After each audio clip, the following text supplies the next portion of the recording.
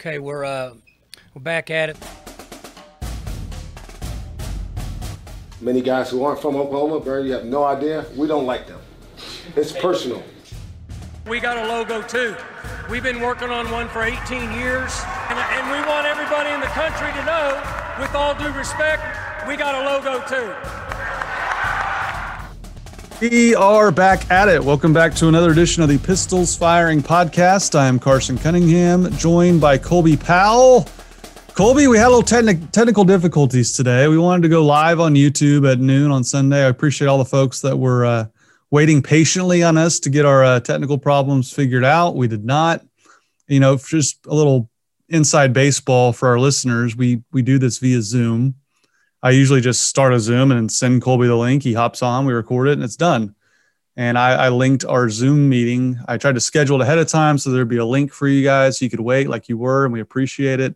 Next time, I'm just going to hit live and send out the link. That way it's maybe a little more streamlined, and Colby will get his camera issues figured out. But Colby, we're here. We're ready to do the pod, but stinks we couldn't get things working the way we wanted to. But hey, it's our first try at it, right? We knew there was going to be some hiccups. Right. Yeah, absolutely love our listeners. There were a bunch of y'all waiting to see us go live and recap Oklahoma State Baylor. Unfortunately, we weren't able to. I've got two computers in front of me. One of them, I couldn't get into the meeting. The other one, I couldn't get video. So it was just a perfect storm for us not to be able to go on. But again, we love our listeners. Appreciate y'all's continued support. And we will get it figured out so that hopefully we can start coming to you live on YouTube, because Carson, it is an exciting time to be an Oklahoma State football fan. Boy, is it. I mean, obviously it's just an incredible win, an incredible football game, which we're going to talk all about. Oklahoma State's massive road win against Baylor.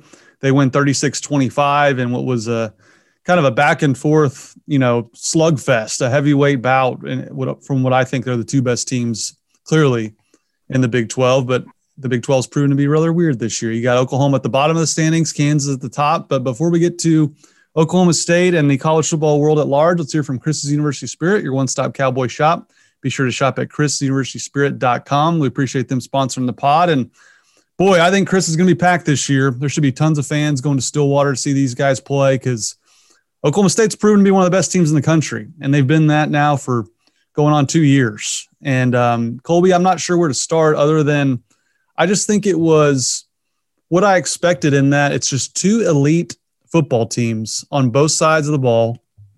Oklahoma State and Baylor were the two best teams in the Big 12 last year.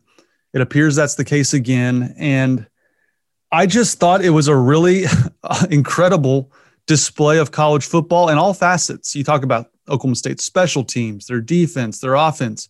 Baylor the same. They still forced Spencer into some turnovers. And I just thought, Colby, it lived up to the billing.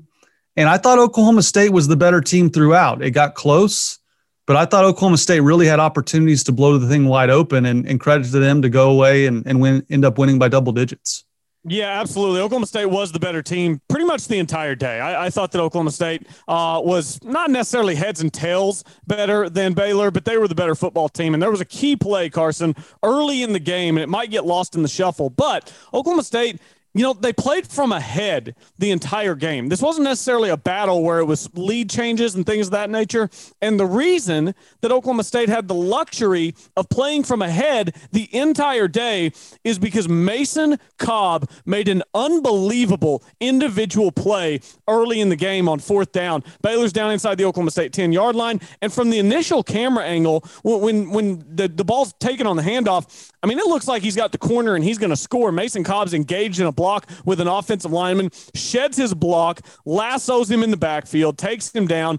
That allowed Oklahoma State to stay up 9-3. They go down to score to make it 16-3, and later in the half. And then Oklahoma State is able to play from in front all day instead of lead changes, instead of battles, instead of intense pressure on the offense to score so that they don't fall even further behind. That play from Mason Cobb, Carson, I'm telling you, if Malcolm Rodriguez was watching this game, he must have had a tear in his eye watching his understudy go out there and make that play on fourth down. I thought that it was, along with Spencer diving on the fumble late, I thought it was maybe the play of the game. I completely agree, because it's one of those plays that Baylor ran several times throughout the game where they run the slow developing toss sweep. And when those pulling linemen get out in front of the running back, it just feels inevitable. It just like, you just look at that, you go, okay, that's a touchdown. I mean, there's no way they're going to be able to stop him. And somehow Mason Cobb just shoots his way through the gap and makes an incredible individual effort on that solo tackle. You're right. It looked a lot to me like Malcolm Rodriguez last year. And that was a huge, huge momentum swing. I think you're right. I think that play really kind of like stemmed the tide from Oklahoma State's perspective, because Baylor had some momentum, looked like they were going to walk in for a touchdown. And I think Mason Cobb really is proving that they're going to be okay at linebacker. I mean, the guy made so many plays against Baylor throughout the day, and he just looks the part. He kind of looks like Malcolm Rodriguez just in his overall build in a lot of ways, but he was sensational. I thought the defense I thought it was a flawless first half performance, pretty much flawless. It wasn't absolutely perfect, but it was close to it. I mean, I thought Oklahoma State really controlled the first half. And I think a lot of it had to do, Colby, with just the individual brilliance of Spencer Sanders. I mean, there were so many times in that first half where the pocket's collapsing around him and he somehow squirts out of there and runs either for a first down or gets it into, short yardage situation where they can pick up the first down in the next play. I thought Casey Dunn's game plan was much what I wanted to see to start the game. I was a little concerned coming into this game, Colby. They were going to come out kind of how they have in the past, kind of slow, kind of, okay, let's just kind of establish the run. Let's not do anything crazy. They came out throwing the football, 10 personnel. Casey Dunn talked about that in the post game. He wanted to go fast and run 10 personnel. And I just think you saw situations throughout the game in tough short yardage situations when Oklahoma State had to get big that it doesn't really suit them against Baylor. That's a tough matchup for Oklahoma State. And Mike Gundy admitted as such after the game. But I thought, Colby, the way they started the game offensively, just in their schemes and the individual brilliance of Spencer is why they were able to build that halftime lead.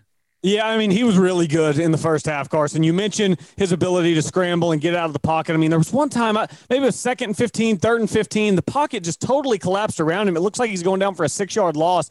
He just pops out of there, boom, zigzag. He's out on the edge, picks up 17 on the play for a first down. He does things with his legs that make it really hard to defend him in Oklahoma State offensively. I can't remember if it was with you or I did a hit Friday afternoon on the franchise talking about Spencer Sanders. And I said, I'm like, he has to run for 75 yards. He absolutely has to for Oklahoma State. And he ran it for exactly 75 yards, 14 for 75. That's a perfect line for Spencer on the ground. And then in that first half especially, he was really good through the air. That touchdown catch that Bryson Green made in the back left corner of the end zone to open the game, that was huge. Baylor has to settle for 3, and then you get 7. It was a perfect throw from Spencer over the top where his big guy could go up and high point the football and bring it down. There was initial juggle, but clearly got possession and got a foot down. So it was a great job by Bryson Green in the corner of the end zone and by Spencer Sanders putting it on him. It was the first half was pretty textbook, Carson, and 16-3. I mean, the safety was a key play. Gundy punts from the Baylor 39-yard line, which obviously I didn't like. I never like punting inside your opponent's 40, especially if it's 4th and less than 5. It's kind of what he does sometimes, depending on game flow. They at least executed, right? If you're going to do it, you have to execute. They pin him down at the 1-yard line. And then Carson, what in the absolute hell is Baylor doing running a toss 7 yards deep in their own end zone? It was the easiest safety I've ever seen in my life. Yeah, I don't know. And it looked so easy, but it wasn't easy, though, from Oklahoma State's perspective. It took Brock Martin just shucking a dude all the way to Sunday out of the way and allowing Kendall Daniels to run free straight at the ball carrier. But no, it was a terrible call. And I think what you mentioned about Mike Gundy choosing to punt there, I think 4th down is kind of the biggest storyline of this game. You think about Mike Gundy on the very first series, going for it on 4th down, putting confidence in Spencer to get the 1 yard. He does that, leads to that Bryson Green touchdown. I thought that was great from Mike, setting the tone. We're not afraid of these guys on 4th and 1. We're not. We're going for it. And I love that he didn't settle for a field goal. It would have been so easy to just tie the game, kick back off to Oklahoma or to Baylor, and just reset. But Mike went for it there. But the decision to punt, and knowing you have Tom Hutton with his ability to pin you deep, Braylon Presley downing it on the one. That's not exactly the usage I was expecting out of Braylon, but hey, he made a good play to down that punt. And to get the safety there was really what catapulted them in the first half. I mean, that flips the field. They have to punt on this ensuing after the safety. It gets you in short yardage situation on the next series. And just Colby, you and I, we talk so much about fourth down decisions with Mike Gundy. He drives us crazy. In certain situations, we just scream at each other that he should be going for it more. He does it on the first series. And Mike, I would have loved to have had Mike Gundy mic'd up. Maybe the OSU Max will broadcast this. But I would love to hear his in-game reactions to Dave Aranda going for it on fourth down, regardless of time of the game, situation, yardage, position on the field. I mean, I love going for it on fourth down, Colby, but Dave Aranda was reckless. And Mike Gundy sees this and is more than happy to punt, more than happy to kick field goals and just extend the lead as much as he can, because the last one, I thought Mike just looked at it and said, hey, Baylor's running out of time. We're just going to keep kicking field goals. And I'm curious to get your thoughts on Dave Aranda trusting the analytics no matter what the heck the situation is on fourth down.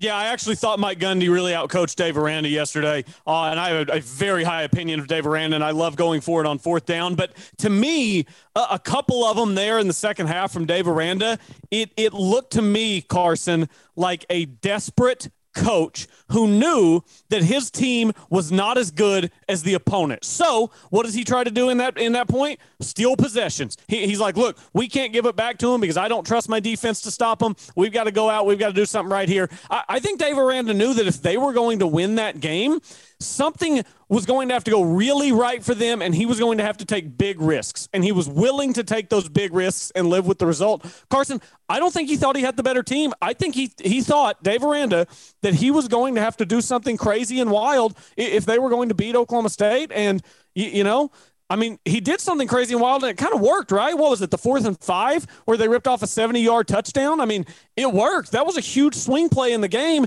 and it still wasn't enough. He knew he didn't have the better team, Carson, and he was trying to take some risks to negate that a little bit. It worked sometimes. It didn't sometimes. Probably ended up evening out in the end. But to me, that seemed to be the underlying reason behind the decisions that Dave Aranda was making. Yeah, I don't know if I buy that, because he did the same thing in last year's regular season meeting. Remember, he was going for it on fourth down on his own half of the field in that game. Yeah. In a close game. And I just think he's kind of made the decision that he's just not going to punt, which again, I think Mike had to be looking cross-eyed over at the other sideline. Like, what is this guy doing? Like Mike even referenced analytics, the reason he decided to punt. And when they pinned him down deep on the punt there on the 1 yard line, he said the statistics and the analytics say that very rarely is a team going to go 90 plus yards and score on you, which on the same hand, I don't know why Mike doesn't trust that data and those stats when it's 4th and 1 on the 1 and he kicks a field goal, which, hey, it worked out. He sees Aranda is just going to keep going for it. He's just going to keep putting points on the board. I understood it given the situation, but those two don't add up to me. If you don't get the touchdown, they're on their own 1 yard line. You got another chance at another safety. I didn't like settling there. Obviously, second down kind of put them in a rut on that last goal line stand there. But I thought Aranda just made the decision before the game that he's just going to keep going for it, regardless of situation, which I thought was completely reckless. And I agree with you. I thought Mike Gundy really outcoached him, because on that last field goal, again, I'm sitting there going, okay, I kind of understand this from Mike. Would I like for him to go for it and get the touchdown? Sure. But Baylor's running out of time here. Like they're not going to have enough possessions if we just keep kicking field goals. So I lived with it. And look, Colby, you and I, as I mentioned, we yell and scream about fourth down decisions from Mike Gundy, but you just go over all the years he's been a head coach.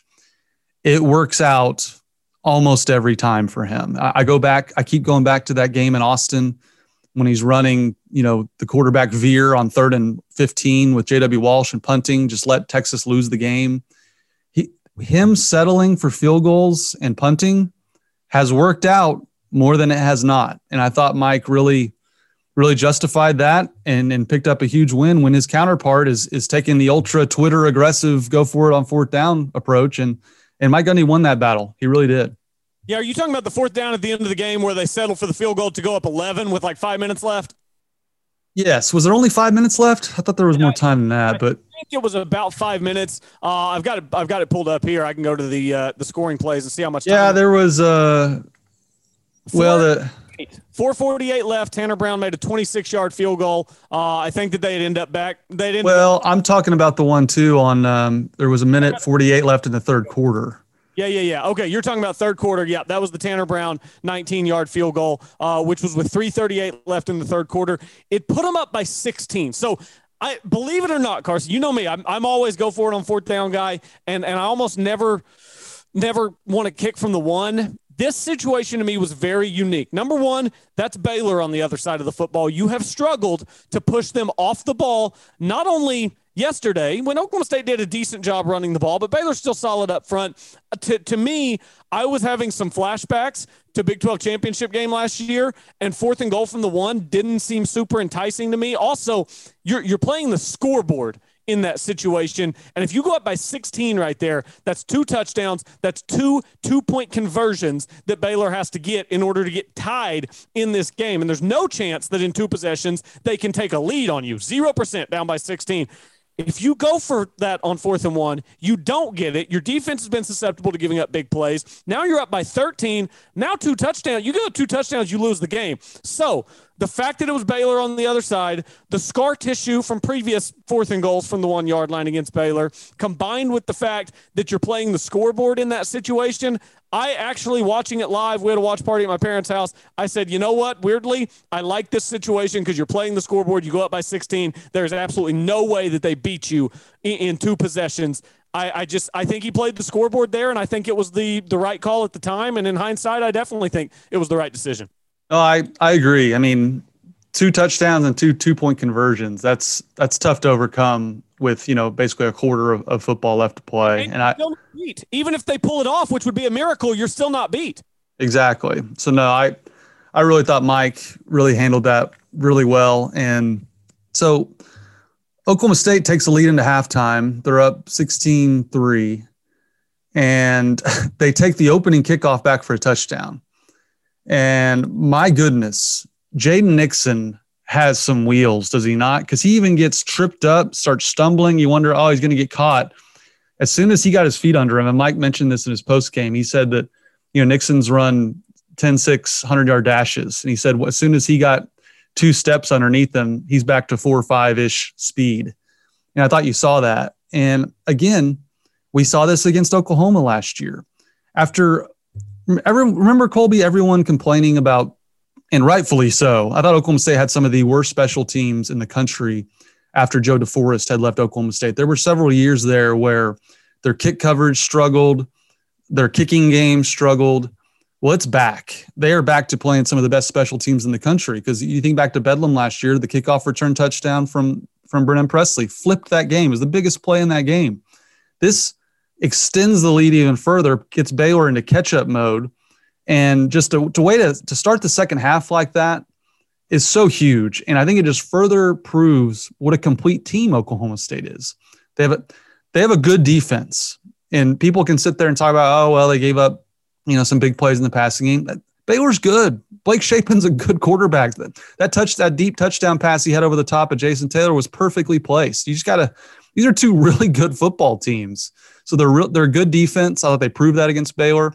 Their special teams is elite, in my opinion. But when you calculate the punting game of Tom Hutton with their coverage units and return game, field goal kicking solid as well. And they've shown to be an electric offense at times. And Spencer showed that in the second half as well. But how was the watch party, Colby, when Jaden Nixon took off for the touchdown? It was an absolute madhouse. Actually, I just handed my mom the baby. We all start going nuts, Carson. My mom's holding the baby. She's screaming, and then we all settle down. Now the baby's crying, just as loud as the baby can possibly cry. So we had to make a new rule. If you're holding the baby, you can only fist pump. You can't actually yell, but she would have gone crazy anyway. Carson, those are game-changing plays. It's so demoralizing for a team to have that happen, especially right after halftime. I don't know if you saw if you were really watching the broadcast as they panned to the crowd and showed the fans. I mean, it took the breath out of the place. You go into halftime, they're coming out, they're like, all right, let's get a big stop, get the offense on the field, cut it to 1 possession. And in a matter of 15 seconds, Carson, they're down by 20. All of a sudden now they're having to play serious catch-up the rest of the half. Those are game-changing plays. Jaden Nixon looks great. Brennan Presley with the one last year in Bedlam. We're seeing a resurgence of the kick return game at Oklahoma State, Carson. It went away for, half a decade? There just weren't any meaningful returns at Oklahoma State. It was like from Tyreek to Bedlam last year. I'm trying to think of a meaningful one. I'm sure there's one I'm missing. But there was a stretch there where Oklahoma State was really struggling in the return game, both kickoffs and punts, and it seems like that has been brought back to life. Carson, not only Jaden Nixon taking one to the house, next time Baylor scores, they kick it deep to Brennan Presley. He brings it across midfield. Oklahoma State was starting at their own 35 and better all day long. It was just it was very impressive the way they blocked on the kickoff return and the way those guys went out and just made, honestly, great individual plays. Jaden Nixon getting tripped up and taking it to the house. Those are big, big plays, and it was incredibly demoralizing for Baylor right after the half. And that play made it to where, honestly, they were just in too deep of a hole to dig themselves out of. Boy, did they try. I mean, the very next series, 49-yard touchdown from Blake Shapen to Monterey Baldwin. And so it was 23-3 before that. Now all of a sudden it's 23-10. And then everyone's worst fears about Spencer Sanders. This horse hasn't been kicked while it's dead. It's been kicked. It's been nuked. It's been obliterated that he threw 7 interceptions against Baylor last year. We all know that. And he throws an interception after the Baylor touchdown. And all of a sudden, Colby, you're thinking, oh, here we go. Is this going to be a replay of the Big 12 championship game where they end up losing this game in the last few minutes because Baylor scores a touchdown there, the interception from Spencer Sanders, and then touchdown. Baylor, they drive it all the way down to the 1-yard line and punch it in with Richard Reese. And all of a sudden it's 23-17, and you're thinking, uh-oh, here we go. And what happens next? The Brennan Presley return puts him in a great spot. And what does that do? Casey Dunn says, you know what? We're going for it right here. Deep ball. Braden Johnson just absolutely mosses the dude. I thought the referee made an incredible call because his foot did go out of bounds. It certainly appeared he was short, although for some reason, on a nationally televised game on Fox, we still don't have the look down the goal line from the other pylon. I don't understand why. It seems like we never have that angle that we need. But they punch it in regardless with Dominic Richardson from 1 yard out, which Colby kind of exercised some demons against Baylor on the 1 yard line. The big defensive tackle from Baylor had to be licking his chops again. But what a response from not only Casey Dunn to go for it there, but for Spencer to drop an absolute dime and for Braden Johnson to high point that ball and moss the guy the way he did. He is emerging, Colby. Braden Johnson is becoming Tay Martin. He's becoming your Tylan Wallace, so to speak. Do I think he's as good as Tylan Wallace? Probably not. Tylan Wallace should have won the Biletnikoff. But what he's proving is he is the wide receiver one on the outside that when the chips are down, you can throw it up to him. He's going to go make a play because that was big time. Yeah, I'm telling you, he is an X factor in this offense because he forces teams to defend 50 yards down the field. And that guy is so valuable because he opens things up for the rest of the offense. That ball, I thought was actually a little bit underthrown by Spencer, but I mean, you can only throw it so far. He heaved it down the field. I think it traveled 50, 55 yards in the air probably. And Braden Johnson comes back and just makes a great catch. It looked like almost it initially slipped through his hands a little bit, but then he got his hands back on top of it, pinned it to the dude's helmet, brought it in. Great call by the ref, calling him out at the half-yard line, which on replay I thought was absolutely the right call. Still crazy that we don't have a camera down that goal line where we can see where the ball is at, but I thought he was a half yard short. They're able to punch it in. Braden Johnson is an X factor, Carson. He's just, you have to worry about him deep, even in that cover 2 that they were sitting in all day that they couldn't get out of because they're scared of the deep ball. When you're scared of the deep ball and you're scared of the quarterback taking off and running and you've got Brennan Presley on the field and you've got Dominic Richardson as a bowling ball, I mean, you're playing some seriously complimentary offense that makes it tough to defend, 36 points. You get, obviously, the kick return that gets you an extra 7. But, man, that offense looks good. And they're hard to defend, Carson, because they can beat you in a ton of different ways. You mentioned the Spencer interception. The way he bounced back was great. I said on the pod last week, don't panic if he throws 1. You can overcome 1. It's part of it. He's got a mental block against Baylor. We're going to get 1. But we didn't get 2. Carson. He threw the one, and then he bounced back. Mike Gundy even talked about the interception after the game. They were in cover 2 all day, and Gundy's assessment of it, he said when he threw the pick, the corner carried the wide out, and when the corner carries the wide out up the field, that usually tells Spencer, okay, I'm going to come out in the flat. That guy came over in the flat, sunk underneath it, made a really good play. Those things happen. That's football, but I thought it showed a lot about Spencer Sanders that he didn't dwell on it. He was clapping, walking to the sideline. He got back after it, didn't make another mistake the rest of the game. That's, to me, serious growth from your quarterback. It is, and it's a trend. I mean, we've seen that after the interception he threw earlier this year. He didn't get down on himself and press, and where it leads to in past of his career, it would lead to more turnovers, would lead to more interception because he's pushing the envelope trying to get one back. And he didn't do that. And I think we're starting to see now after this game, and you think about the 2 matchups last year, Oklahoma State's the better football team. I mean, they won in the regular season despite 3 picks from Spencer. They were an inch short of winning despite 4 interceptions from Spencer in the Big 12 title game. And what happens in this one? He throws one, Cowboys win by double digits. And now all 3 wins Mike Gundy's had over Dave Aranda are by double digits. So I think, and look, I'm high on Dave Aranda. A lot of people are for a lot of good reasons. But he's got a ways to go to catch Mike Gundy. And I don't understand why people don't talk about Mike in the same breath as, the Dave Arandas of the world nationally. Maybe they will now. Maybe this year that'll change. But you just look back to the ensuing series after that touchdown from Oklahoma State. I think this is kind of where I think you have a point, Colby, about Aranda maybe perhaps panicking because it's 4th and 2. They're on their own 33-yard line in a tight game it's still early in this game, and they go for it on 4th and 2 and don't get it. And that's when Mike decides to kick the field goal on the 1-yard line and just take the points. And I think that's completely reckless from Dave Aranda. Dave, Spencer Sanders, I know he just threw a touchdown, or basically threw a touchdown pass down to the 1-yard line, but don't you try to make Spencer try to beat you through the air again and see if you can get another interception? I thought he took the ball out of Spencer's hands and really put it in a much more advantageous position for Oklahoma State as a team by going for it in that situation. I'm all for going for it, Colby. You and I have talked about this for years, but situation matters. You cannot go for it. It's 4th and 2. It's not 4th and an inch where you can just fall forward and get the first down. I mean, thank you very much, Dave Aranda. That's what Mike Gundy has to be saying today. Yeah, I absolutely think so. Again, it's situational, right? I'm big on going for it on 4th down, but you have to read the room a little bit. And I thought Dave Aranda was a little desperate in the second half of that game, thinking Oklahoma State was the better team. And I thought he got a little bit reckless there. I want to circle back, Carson, to a big play in this game that I think is just, it's going to be overlooked. It's going to be underrated. People are not going to remember it. Oklahoma State, this is late in the 3rd quarter, 3rd and 13. For the Cowboys on their own 16-yard line, 1:05 to go in the 3rd quarter.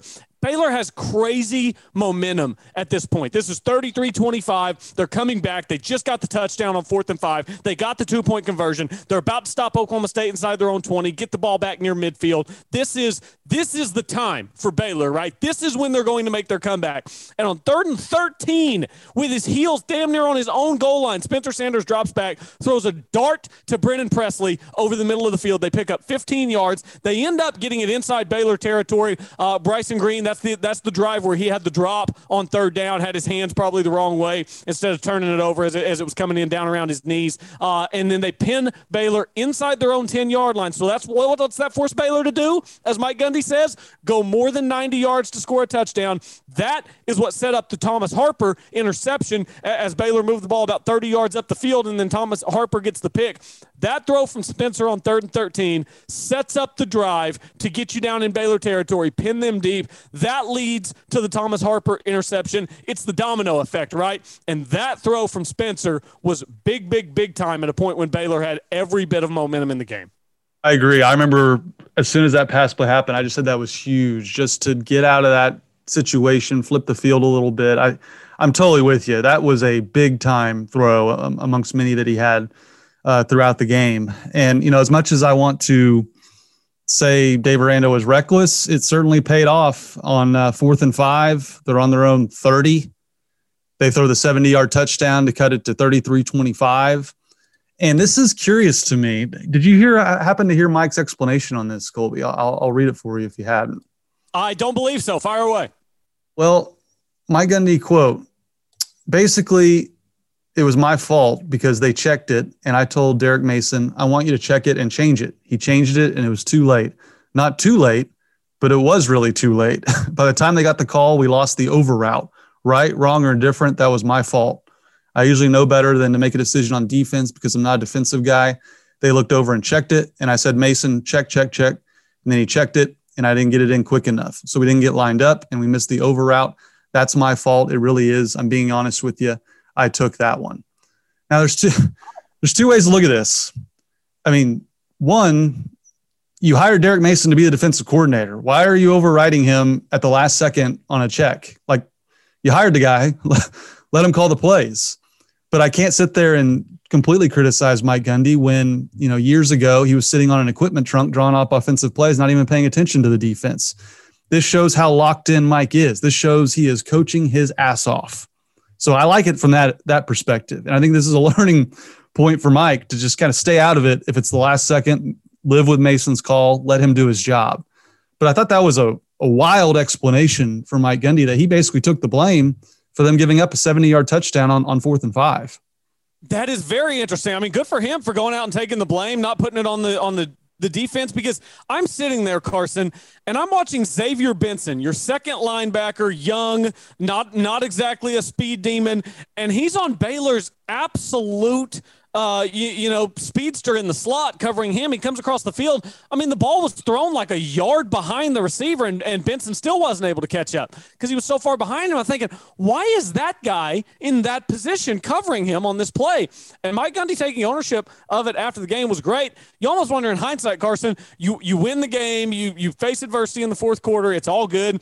You almost wonder if in hindsight it was a good thing that he got burnt there, because maybe that will get it to click for Mike Gundy. Hey, I've got a defensive coordinator here. He's got the team set up. We're aligned defensively. I don't need to radio in and check away from that with 3 seconds left for guys to get checked into something else. That's a recipe for disaster. And if it would have cost Oklahoma State the game, I would have been curious to see what he would have said then, because that would have been an epic disaster. So good for him for taking ownership. I hope in the future, kind of like you said, you hired Derek Mason to run your defense. Let Derek Mason run your defense. So, respect the fact that he took ownership. But I hope that is a one-time error this season, because you got away with it yesterday, and I would hate for it to burn you at some point. Yep. Which, again, credit Mike for owning it. That takes a lot. A lot of coaches would just, say, hey, we gave a big play, but we won the game. So credit to Mike for really divulging and going that deep into it. But the play that, ultimately seals this game for Oklahoma State is, again, once again, you mentioned the Thomas Harper interception was huge. That certainly had a part in it. Oklahoma State gave up some plays on defense, and that's going to happen when you're playing a team the caliber of Baylor. And I think Baylor's really kind of found themselves offensively with their receivers. They got good receivers. And once again, Jason Taylor, the playmaker, the guy has the biggest nose for the ball of any defensive back I can remember in the history of the school. And he makes – this was a catch that Dez Bryant, Tylan Wallace, Rashawn Woods would be proud of, that interception catch. He gets the 1 foot down right on the sideline, an incredible play, really seals the game. I know Oklahoma State had to ice the game a little further with a punt, but Oklahoma State's defense made a statement here, as well as the whole team, that they can make plays, and they have the athletes to do so. And I covered Jason Taylor when he was in high school at Carl Albert. And to me, he's just the quintessential Mike Gundy recruit. I kind of mentioned that along with Malcolm Rodriguez, just a guy, when you go and watch them play in Oklahoma high school, looks the part, obviously plays the part, and you kind of sit there and go, wow, can't believe more schools aren't on this guy. Oklahoma State clearly knows something that other people just aren't looking at, because this guy can really play. And he has come into his own, Colby, and become a really, really big-time safety for Oklahoma State. You think about the special teams plays he's made in addition to just playing in the defensive backfield. But just Jason Taylor is a baller. And you look up and down this roster on defense. When you watch this game from beginning to finish, you just look up and down it. You start to think, sure, they gave up some big plays in the passing game, but you just look at the ass kickers they have up and down this lineup. You look at Kendall Daniels. That guy can play just about anywhere. You got Brock Martin shucking left tackles to next week. You've got the defensive line that Oklahoma State has. And just the athletes, top to bottom. Oklahoma State can go to war with anybody. I don't want to hear about anyone else in the country just mopping the floor with Oklahoma State. You see Georgia struggling with Missouri. They can get beat on any given Saturday. Alabama damn near lost to Texas. So it's time for people to watch Oklahoma State, realize it's not just 2010 anymore where they're just running spread offense and hoping to hang on by scoring a lot of points. They shut down a good offense in Baylor, a Baylor team coming off a Sugar Bowl win against big bad SEC Ole Miss. And that's really what struck me, Colby, is just looking at this defense and the offense for that matter. OSU looks the part, man. They got dudes up and down the roster at every position. And I think Jason Taylor is a perfect encapsulation of that. Carson, I'm going to ask you a question. I don't want you to answer it instinctively. I want us to actually think about it and air it out a little bit. Can we name 5 better teams today in college football than Oklahoma State? Yes or no? What do you think? No, absolutely not. I mean, I can't come up with 5. I mean, because of what they've done, I could give you Georgia, Alabama, and Ohio State. Those 3 programs, I can give you those 3. Once we get past those 3, I mean, is there somebody I'm missing besides Georgia, Alabama, Ohio State? USC was 4-8 last year. Let's go down the rankings. You got Alabama, Georgia, Ohio State, and I agree with you. Those 3 teams I think would be rightfully favored and picked to beat Oklahoma State. I'd probably pick those 3 teams to beat Oklahoma State. Although, again, Ohio State struggled with Notre Dame on their home field. Like this comes down to the helmet logo discussion we've talked about for years. I don't know if Ohio State just comes out and just beats the floor with Oklahoma State. I would say no, but I think you're right. Those 3 teams rightfully favored. Then you get to number 4 and 5, Michigan and Clemson. Do those 2 teams scare you? They don't scare me. USC is next, and then you get to Oklahoma State in the AP poll. So the answer to your question is absolutely not. I would take my chances against all of those teams. Now, would they beat Alabama? Probably not. Would they beat Georgia? Maybe. Probably not. Ohio State? I'd like to see it. Michigan? I would love to see that. I mean, you want to talk about a team that couldn't move the football against Oklahoma State, it'd be Michigan. Clemson, still not sold on their quarterback. They don't look like vintage Clemson to me. USC is a paper tiger playing over there in the Pac-12. If they don't get turnovers, their defense can't stop anybody.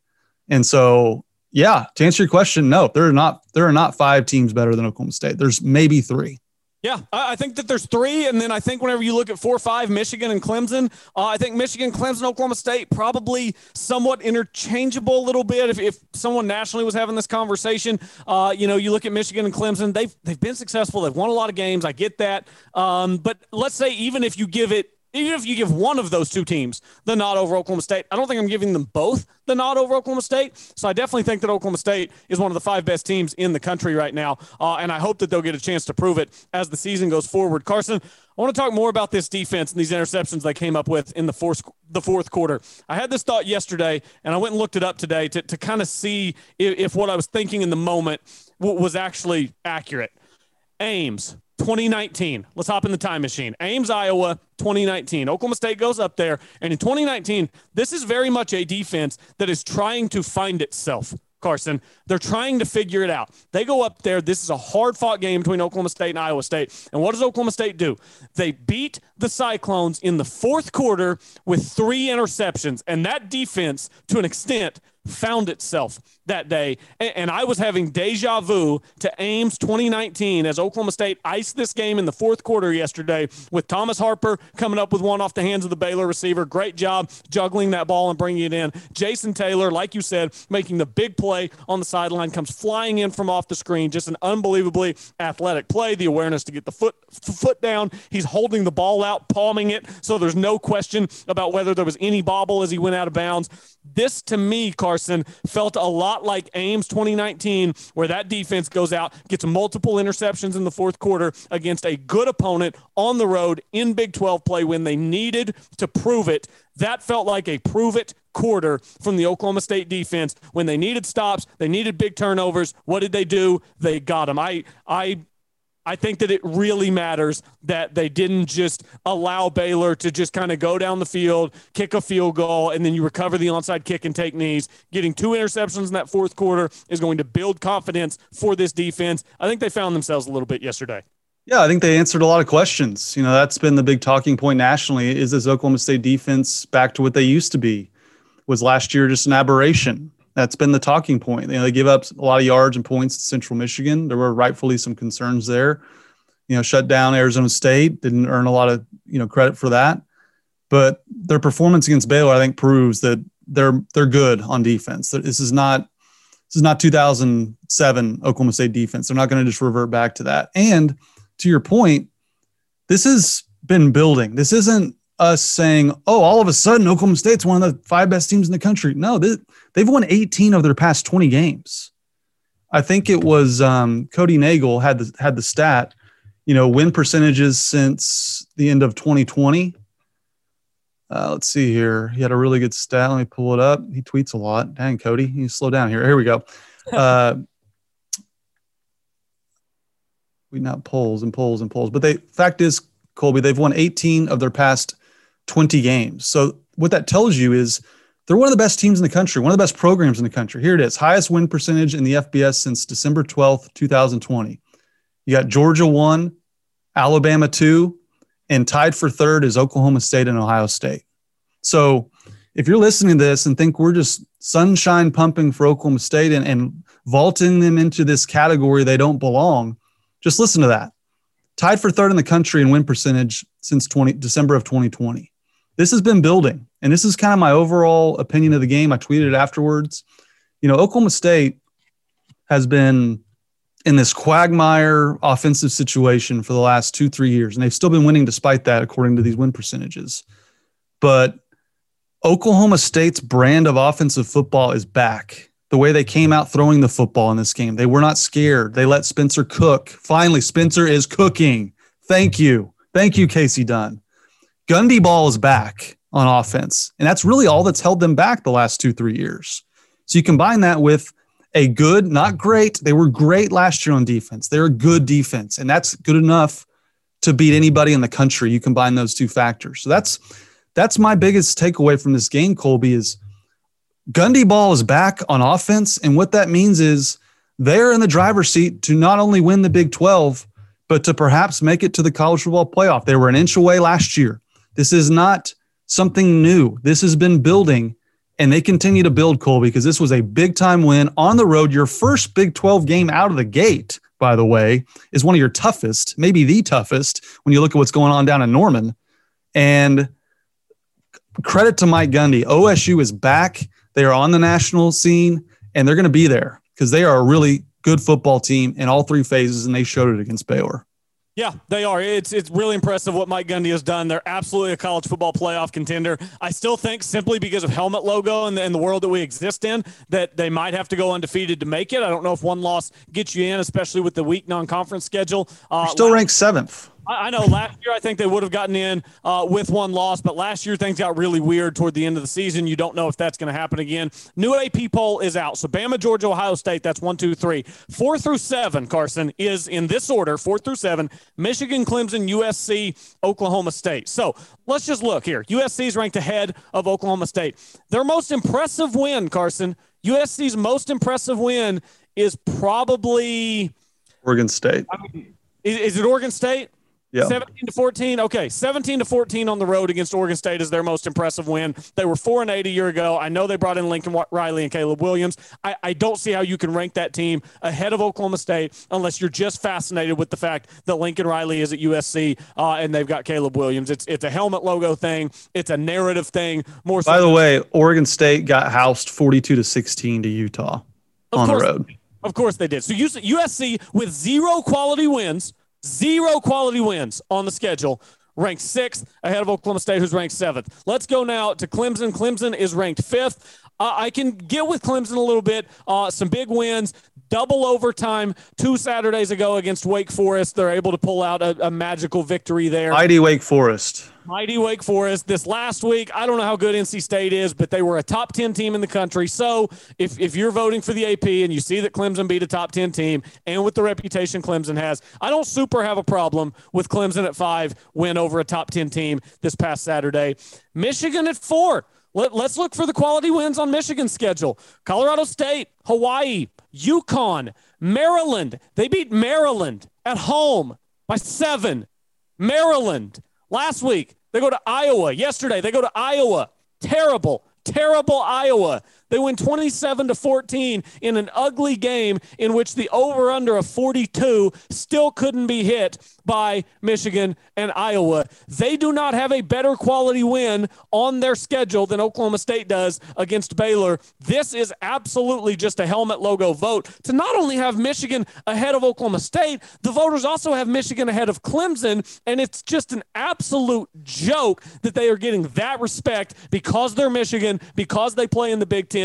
Michigan should easily be behind Clemson and Oklahoma State in the rankings. USC probably then behind Michigan. So I think Oklahoma State should be at 5 with Clemson at 4 if I was filling out my ballot. But again, that's just USC and Michigan is nothing other than helmet logo.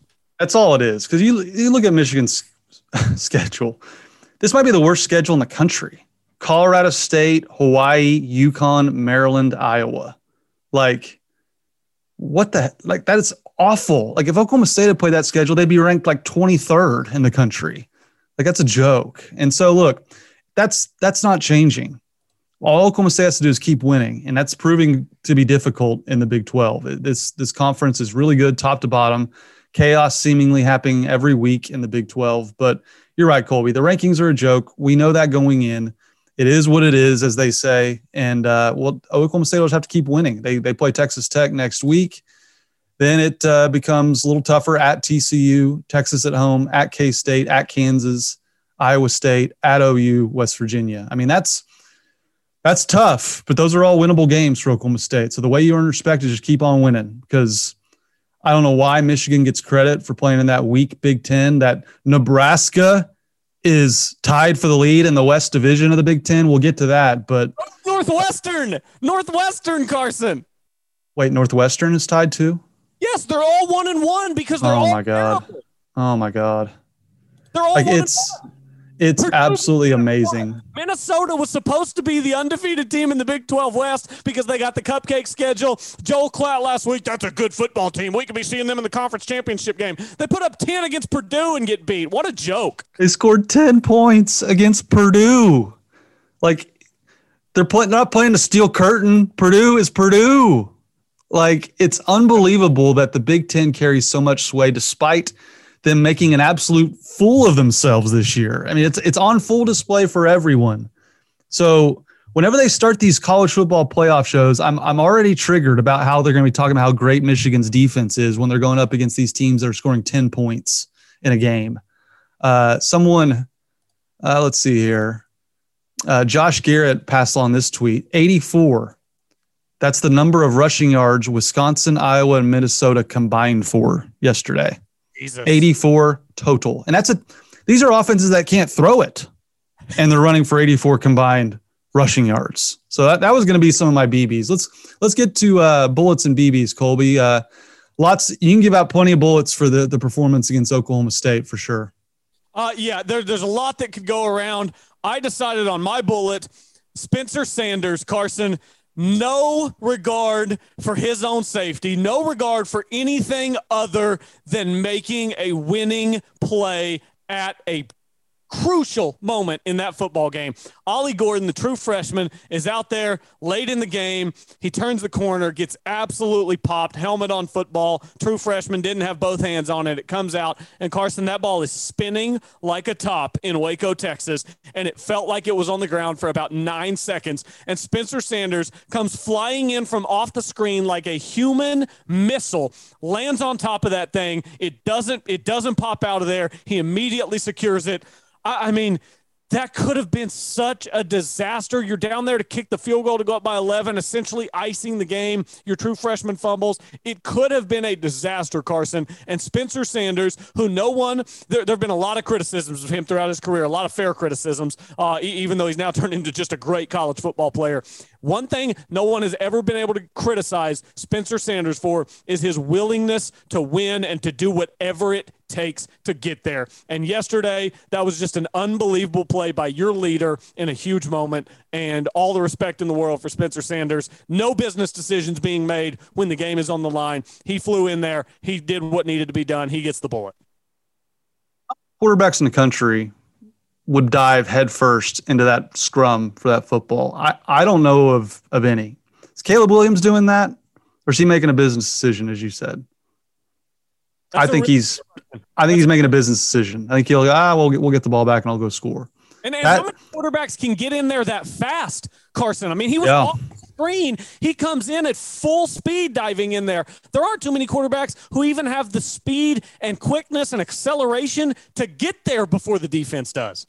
Yeah, and I think it really kind of sums up who Spencer Sanders is. He is a football player that happens to play quarterback. You know, I kind of jokingly tweeted, where does he rank on the all-time running backs to play at Oklahoma State? That's literally what he turns into with the ball in his hands.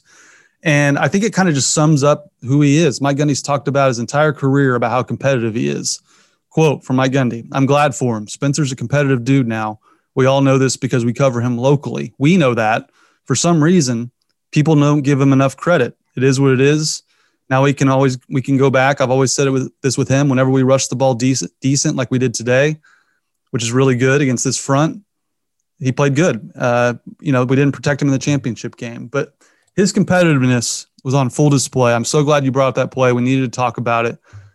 And look, I hesitate, and this is not my Ollie Gordon fandom coming out here. I hesitate to criticize running backs for fumbling when it's helmet on ball. I mean, even if he has both hands on it, how many running backs are able to hang on to the ball when he gets a spear directly into the football? I hesitate to call out Ollie Gordon for that. I know he's a freshman. I know everyone's going, oh, that's what a freshman's mistake.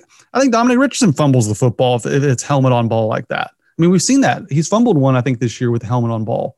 That type of stuff happens. But for Spencer to fall on that ball, that was big time. I don't know about the fumble with Ollie, because to me in that moment, you're not trying to score. You're not trying to gain more yards. If there's a big hole and it happens, fine. In that moment, all you're trying to do is not fumble and you're going to win the football game. To me, that's a two-hand scenario. That's an I'm holding my newborn baby and I've got both hands wrapped around, pinned up against my chest.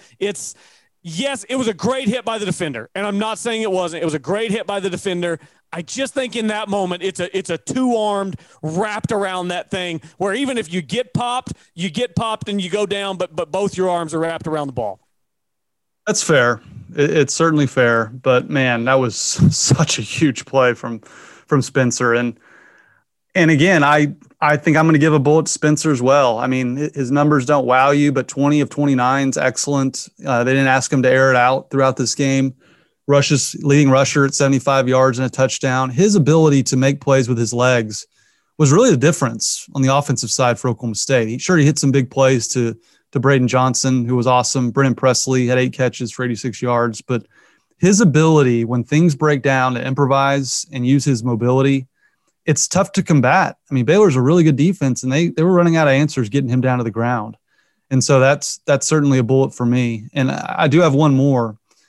It goes to Casey Dunn because, again, he didn't ball up, as he likes to say. He said, I'll pull up the quote, but he came out and ran the Oklahoma State offense. They came out in 10 personnel. He said, we're gonna run our offense, and quote from Casey Dunn, we're not going to ball up. We're going to play ball. I think we got into our 10 personnel set and wanted to get aggressive with it and wanted to play as fast as we could. And that's what they did. They played some up tempo, but the main reason that he gets the bullet is coming off the kickoff return. He doesn't just hand it off tackle. He goes, we're going to take a shot. And they complete it to Braden Johnson. But even more so, the perfectly timed call on the trick play from John Paul Richardson. That is big time offensive coordinating. Sensing the moment, you have that in your back pocket. calling trick plays, there's an art to it. There's certain times where it's not the right situation. He waited for the perfect time. If John Paul Richardson throws it on the money, it's an easy walk-in touchdown. We all know what happened there. But a perfectly timed call in a perfect situation. I thought Casey Dunn had a really, really good game. And he deserves credit because he's taken a lot of heat since he's become the offensive coordinator. Rightfully so. The offense has been in a quagmire, as I mentioned. But it's back. Gundy ball's back. Dunn called a perfect game, and I thought he called the trick play at the perfect time. He absolutely did. That was a great call. John Paul Richardson, you can see the look on his face. He knew that he almost botched it. Didn't get the easy walk-in touchdown, but at least you still got down there and set yourself up. Another great catch by Bryson Green. Carson, it's time for a BB. I'm going to give my BB to David Hale. David Hale is a staff writer for ESPN. I am going to read for you his recap of the Oklahoma State-Baylor game yesterday, and you just tell me – there's a little joke in there. He's clearly being sarcastic at the end about Kansas. But you just tell me where the inaccuracies are with David Hale's recap of OSU and Baylor yesterday, just further proving that people nationally are just not paying attention. Here's what he had to say. Baylor thwarted Oklahoma State twice last season, but on Saturday, the Cowboys delivered their response with a 36-25 win. Spencer Sanders, who struggled mightily in last year's 2 losses, threw for 181, ran for 75 more, and accounted for 2 touchdowns. Mike Gundy's team hasn't gotten much love so far, but the Cowboys have won all 4 of their games by double digits, and if not for Big 12 power, Kansas would be a clear favorite to win the league. Carson, where are the inaccuracies in David Hale's recap?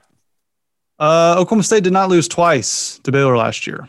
Ding, ding, ding. We have a winner. Oklahoma State did not lose twice to Baylor last year. It's the easiest thing to not get wrong. It takes about 2 seconds to Google it and look it up. Carson, they're not paying attention. They're not paying attention. I did go back in and double check it. Somebody caught it. It has been fixed, so you can't see it now. But shout out to Trey Brewer for tweeting it at us so that we could see it before they took it down. Because, again, we have to call out the national media whenever they get this stuff wrong because they're not paying attention to what's happening with Oklahoma State football, and they need to be.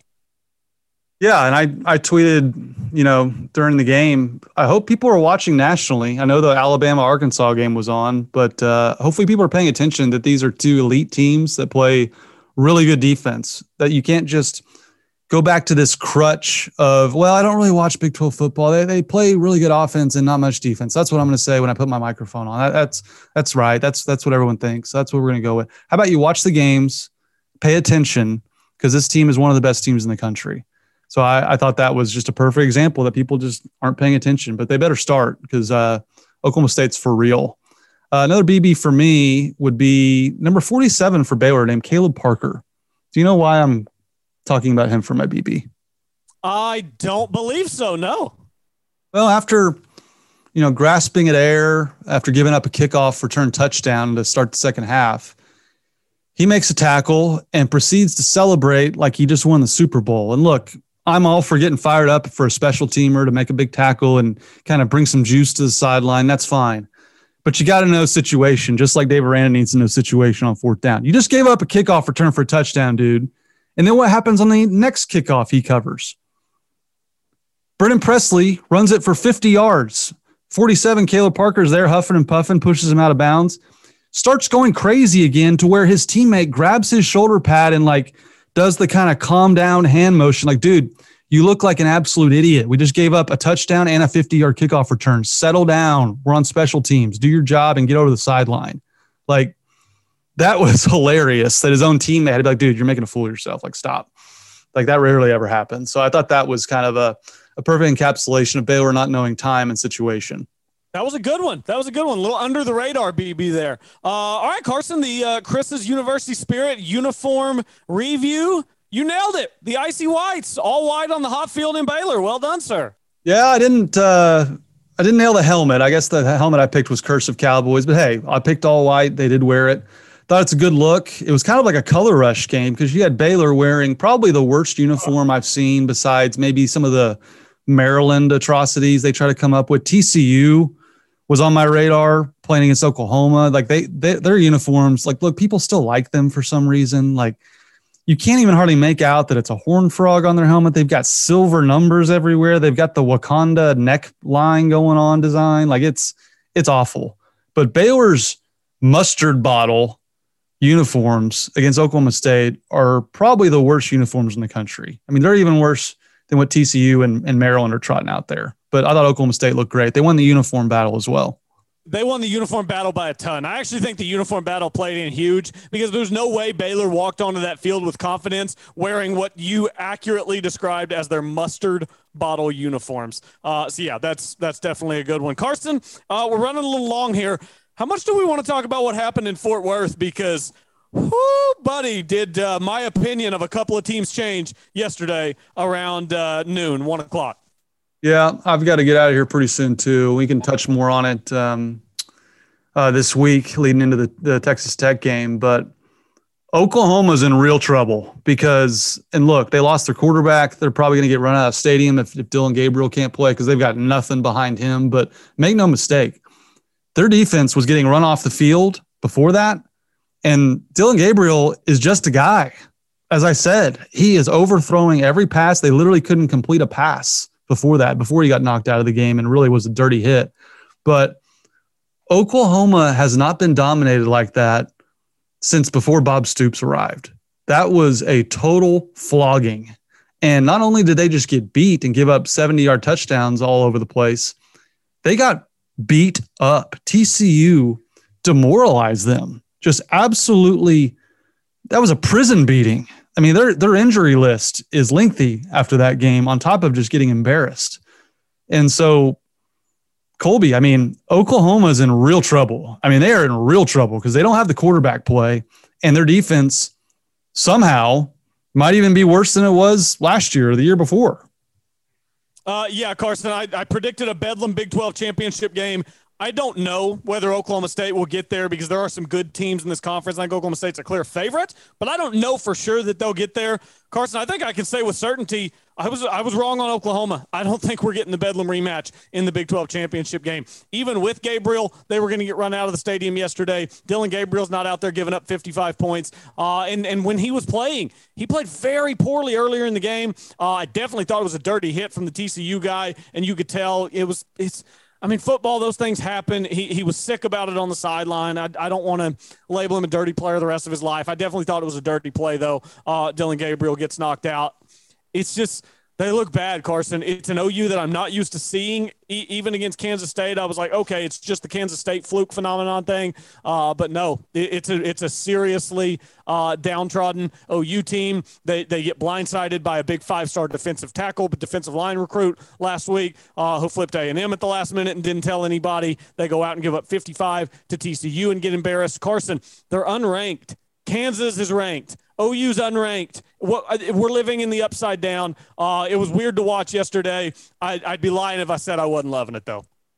No, it was bizarro world. And the fact that College Game Day is going to Lawrence, Kansas, with Kansas atop the Big 12 standings, playing an unbeaten TCU. I mean, it is the upside down. We're living in it. But what's not upside down is Oklahoma State, once again, one of the best teams in the Big 12, one of the best teams in the country.